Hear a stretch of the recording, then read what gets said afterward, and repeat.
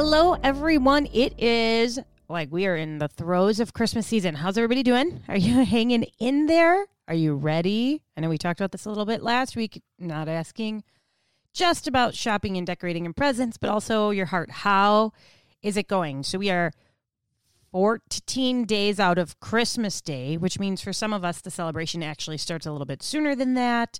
We do a lot on Christmas Eve.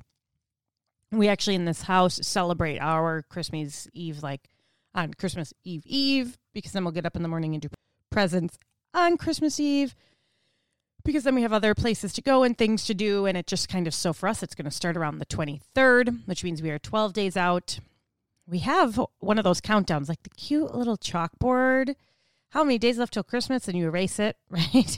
And you have to update it daily. Well, it still says 18. So we're a little bit behind on that. But rest assured, all of the chocolates in the advent calendar, those are up to date. Those have been eaten. I wouldn't be surprised if the kids have maybe even moved ahead a couple days, but I think they're doing pretty good. So outside of the chalkboard countdown and the chocolate advent calendar, which are like two of the very minor traditions, but they've existed since the girls were little, the same little Christmas tree with all the doors that I shove chocolates in. And now that they're getting older, nobody's fingers are small enough to get them out on some of the outside days of the pine tree. If you can picture it on the outside ones, they're a little bit more triangular. So I'm going to have to just start putting real small candies in there. Like today, one M&M. That's all you can get because that's all we can get in the square.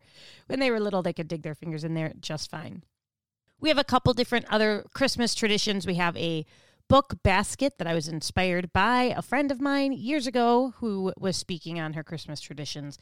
And she would put all of these Christmas books in them when the kids were little. And every year she would add either a book or a couple of books. And then it comes out when Christmas is being decorated in your house, early December. And then by New Year's, it goes away. So we have that book basket. The kids don't seem to look at it quite as much anymore. But there's a couple of childhood favorites that they'll grab and quick, oh, we've got to read this one. I was like, really? The old lady that swallowed the bell? That's the one you're going to keep reading? There's some really good ones in there. So we have this Christmas book basket that we bring up and down. Christmas morning for us, so which is Christmas Eve, we have a playlist that we play every year to start waking the kids up, because I've just always had sleepers. They've never actually woken up early. And I know there's going to be a bunch of you that are like, whatever. My kids are up so crazy early, like 5 a.m. But even when they were little, in the summer, I'd have friends calling like, let's go to the zoo at 9 a.m. I was like, oh, no. My kids are all still asleep. They're like, what are you talking about? I said, I'm not waking them up either. So we have to actually kind of get them up for Christmas morning. So we start by playing this playlist. And they're in a particular order. A softer one first, but then like the one that we all have to be in the living room by to listen to together as a family before we read the Christmas story and pray before presents. And it is like one of my very, very favorite songs. It's by Joy Williams. It's called Here With Us. And I Googled this morning, like, am I allowed to play that? I'm not allowed to play music on the podcast. Oh my gosh, I so wish I could. It is copyrighted.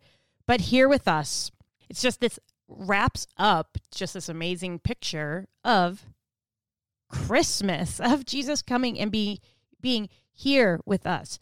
But the first song that we start playing to kind of wake everybody up is O Come, Emmanuel. It's like asking. Okay, I didn't realize we had such a profound order. This was not intentional until I'm realizing right now that we start with O Come, Emmanuel, the cry of captives, right? That are asking to be ransomed. They're like, hey, we're Israel. Come, Emmanuel, come ransom us, get us out of this exile and be with us. And then by the time we get through the playlist, we come to Here With Us. What is Christmas? Jesus here with us. So I wanted to talk to you a little bit today about Emmanuel, about this first song on the list. I am going through an Advent study. We are in week 3 because we started a week early. So no, you're not behind. But we are in week 3 and I'm doing an online Advent study. I know we've talked about it, mentioned it here.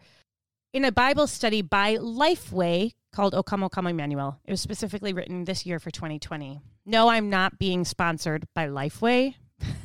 Oh, I wish.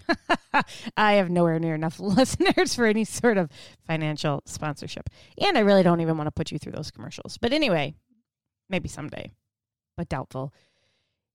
I am advertising for them because it has been just a wonderful study, and what a great opportunity in 2020 to refocus on Emmanuel, which is God with us. So I want to talk a little bit about the Christmas carol, you might call it, but it's really a hymn, O Come, Come, Emmanuel. It was originally written in Latin, and it was written as an Advent and Christmas hymn.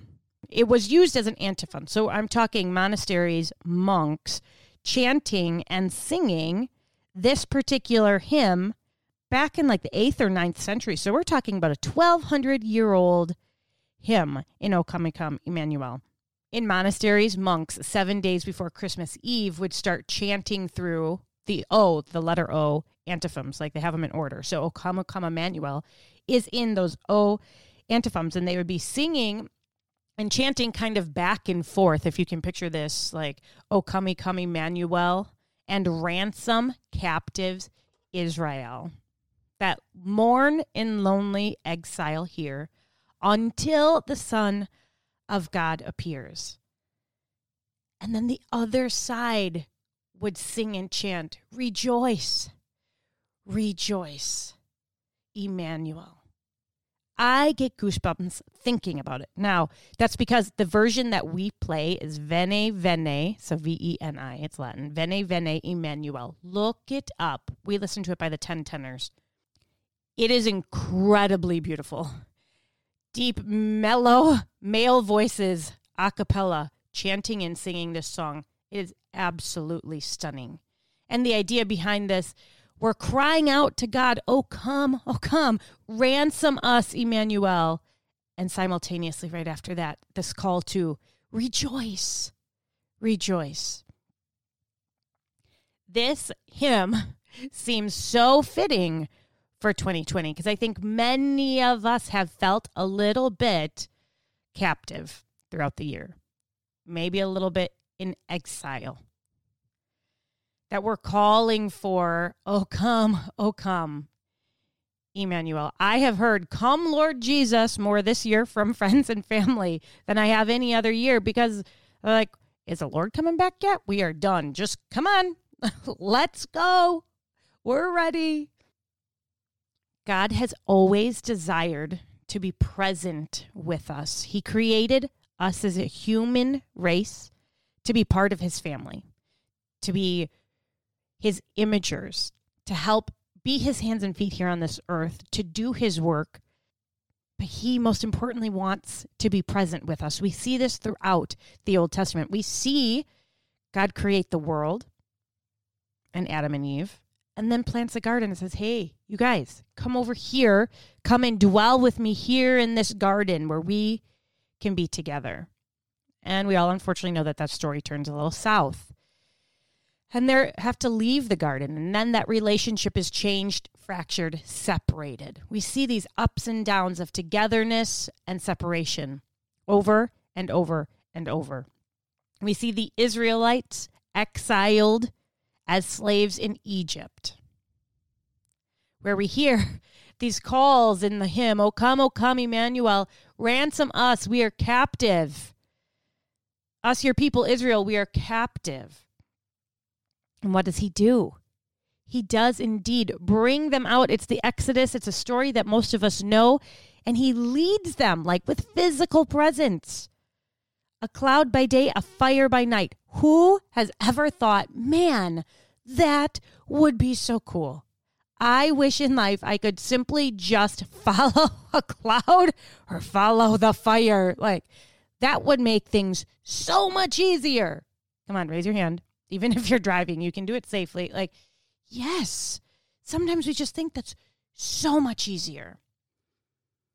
And while they're wandering in the wilderness, God has given them the plans to build a tabernacle with a holy of holies, this tent of meeting, this place where God's presence can be with his people. He longs and desires to be with us. And then the cycle continues, right? This up and down roller coaster of God present and then seemingly not, and present and seemingly not, where we have the cry of people's hearts to say, oh, come, Emmanuel, come and be with us. The name Emmanuel meaning be with us. Even if you're feeling exiled or captive or confused, like you haven't been led by a fire or a cloud this year in 2020, be encouraged. Meditate on and think about the fact that God is with us because of Christmas. As we head up into these next anywhere from 12 to 14 days, depending on how you celebrate, focus on the fact that we are waiting to celebrate that God is with us. I love that when we see in Luke 1, we see Gabriel being sent from God to Nazareth to talk to Mary. And he comes to her and he says in Luke 1:28, greetings, O favored one, the Lord is with you. He's declaring to her, hello, how you doing? God is here. God is with you. You have been favored. The things that God so desperately wants is to be present with his people. And Mary, when she hears this at first, she's afraid, like, wait a second, what do you mean? Like, is this judgment, wrath? Like, it may not always sound super appealing. Wait, God's with me. Why? His intention, please. His presence with his people. But to see this wording and this phrasing of God's presence, God is with you. The Lord is with you over and over. We see in Matthew chapter 1, we see Matthew talking about Joseph and his decision and what he had to decide to do when he found out that his fiance is already pregnant with a baby. And he's like, where in the world did this baby come from? As Joseph has been pondering and trying to figure this out, and he's like, oh, I'll just divorce her quietly. An angel of the Lord appears to him in a dream. Says, Joseph, son of David, do not fear to take Mary as your wife, for that which is conceived in her is from the Holy Spirit. She will bear a son, and you shall call his name Jesus, for he will save his people from their sins. All this took place to fulfill what the Lord had spoken by the prophet. Verse 23, behold, the virgin shall conceive and bear a son, and they shall call his name Emmanuel, which means God with us. The name is Emmanuel. The name of Jesus is God with us. It is God incarnate, God in human flesh, so that he can come down and be with us. That carries so much hope and so much promise. And because of that, there's so much joy and peace that we could talk about for the next couple of hours. But right now, my encouragement and challenge to you is simply to remember God with us. Spend some time in prayer thanking God for the reminder of the Christmas season that he came down to dwell with us. And that through Jesus coming on earth, living a blameless life, dying to take away our sins, to be that ransom for these captives, that we now get to have eternal life. We have hope of the future, but we have life here and now with God. God with us. That desire of his to always be with and dwell with his people, we now have through the Holy Spirit as believers in him. Let's rest on that this week. Let's remember everything that had to take place to get to this point in history where Jesus gets to come down in a baby at Christmas so that God can be with us. Christmas, this beginning place where we continue to see God's working and his plan unfold. That we get Emmanuel. That we get God with us, that we don't need a flame and a cloud, but that we have him every step of the way. And I know sometimes you don't feel it and sense it, and it can be hard to understand. Be in prayer about that. Ask God to make his presence known, real to you, every day if you need to. But right now, let's praise God for the fact that we celebrate as Christmas that he is with us. And just sit with that promise in the midst of 2020 as we exit this year and head into the next. God is with us. He has been the whole time. He's been working and moving. He's been comforting and bringing peace and joy. He has been right next to you through the difficult, scary, challenging times of this year, as well as many others, and will continue to be every year going forward. This is a promise that we as believers hang on to, that God is with us. We need to remember that not everyone in our lives, in our circles, in our neighborhoods, in our kids' schools, and maybe even in our churches have this, know this, or believe this. It is our job as the imagers of Christ who came to dwell with us, to be in relationship with us. It is our job to share that good news that, hey, God is with us. He'll be with you too. You need to believe. You need to confess. You need to know. You need to have faith. And it's very easy to just say those couple of lines to people, but it does take investment to be able to do that. It takes investment in relationships to share this good news with people. This news of Emmanuel, of Christ with us. Christmas is a great time to have these conversations. And if you feel ill-equipped, you're like, no, I cannot tell people about the Lord. Tell them your story. Tell them what God has done for you. And then be continually preparing and growing and learning yourself and praying for opportunities to practice sharing the good news, to practice telling people how God is with us, how Jesus came to dwell among us, and then what his working through his life and on the cross and his resurrection has done for us. We need to tell the world that God is with us. Because quite frankly, I'm not quite sure how people get through the struggles of life, through the loss, through the uncertainty, through the interruptions without him. That should break us. That should break us, knowing that there are people out in the world trying to get through without the hope of knowing that God is with them, without the promise that God is with them. Pray about who you can share that news with. This Christmas season, this year of 2020, let's really, really go into this time of celebration as a time of worship, of gratitude for the fulfilled promise of Emmanuel, of God here with us.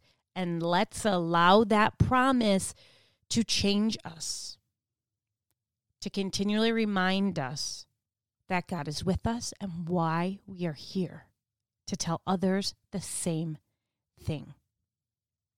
One more week till Christmas, ladies. A week to sit in awe of God and who he is, what he's done, and the fact that he is with us.